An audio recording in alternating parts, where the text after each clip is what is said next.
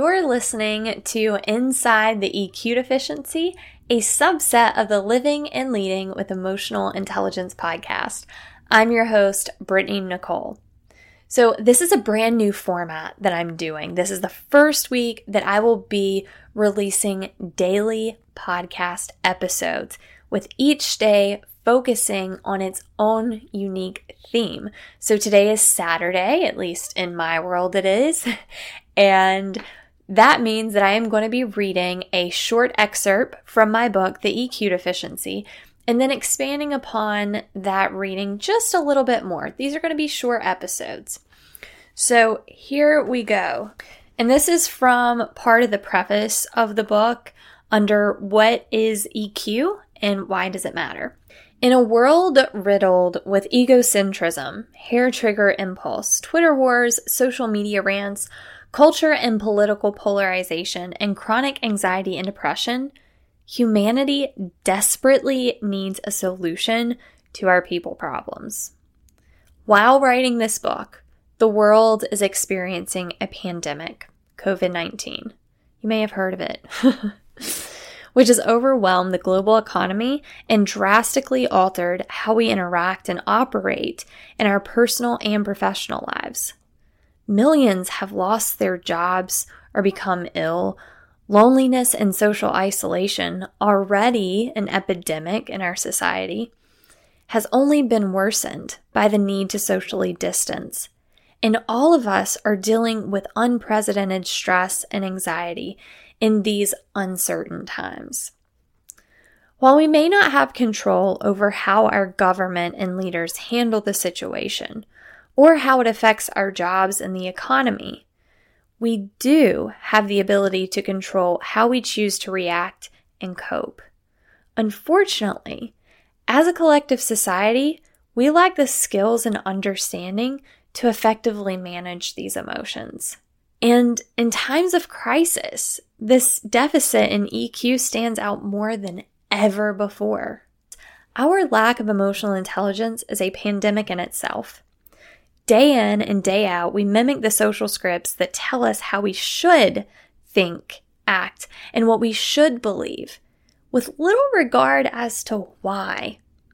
Our interactions with others are often set to autopilot, with daily exchanges like, "How are you?" and "I'm fine," that carry little to no genuine interest. And our impulsive and hateful outbursts and lack of respect and tolerance for alternative perspectives of other cultures and beliefs are justified through narrow perspectives of reality. We are suffering both individually and as a collective society. The cure to all of these issues can be found in developing our emotional intelligence and compassion. All right, so I know that last statement may seem very bold for some people, because I am pretty much saying that the majority of the people problems that we face today are directly correlated with these two things: a lack of compassion and a lack of emotional intelligence. But I stand by that. I truly believe that, because compassion allows us to genuinely connect with one another, while emotional intelligence allows us to bring awareness to why we think and feel and behave in the ways that we do, realize how others perceive us, be able to come from a place of understanding to view other points of view. But we need that compassion to accompany that emotional intelligence if we really want to see genuine, true change, because there is a dark side, unfortunately, to emotional intelligence.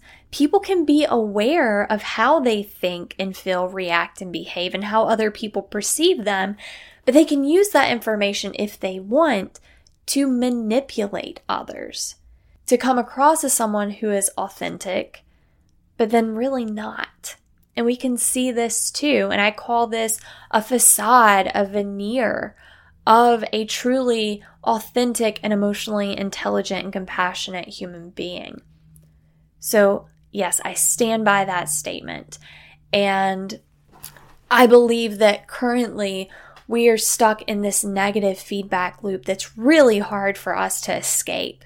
Because when we are stressed and when we are experiencing all of the problems that we're facing in society today, it's really hard to get out of that energy draining state to become more emotionally intelligent, because being emotionally intelligent takes energy. So it's kind of the whole paradox thing. How do we escape that? And that is what I will be expanding upon in the next episode of Inside the EQ Deficiency. Until then, live and lead with an open heart and an open mind. Thanks for listening.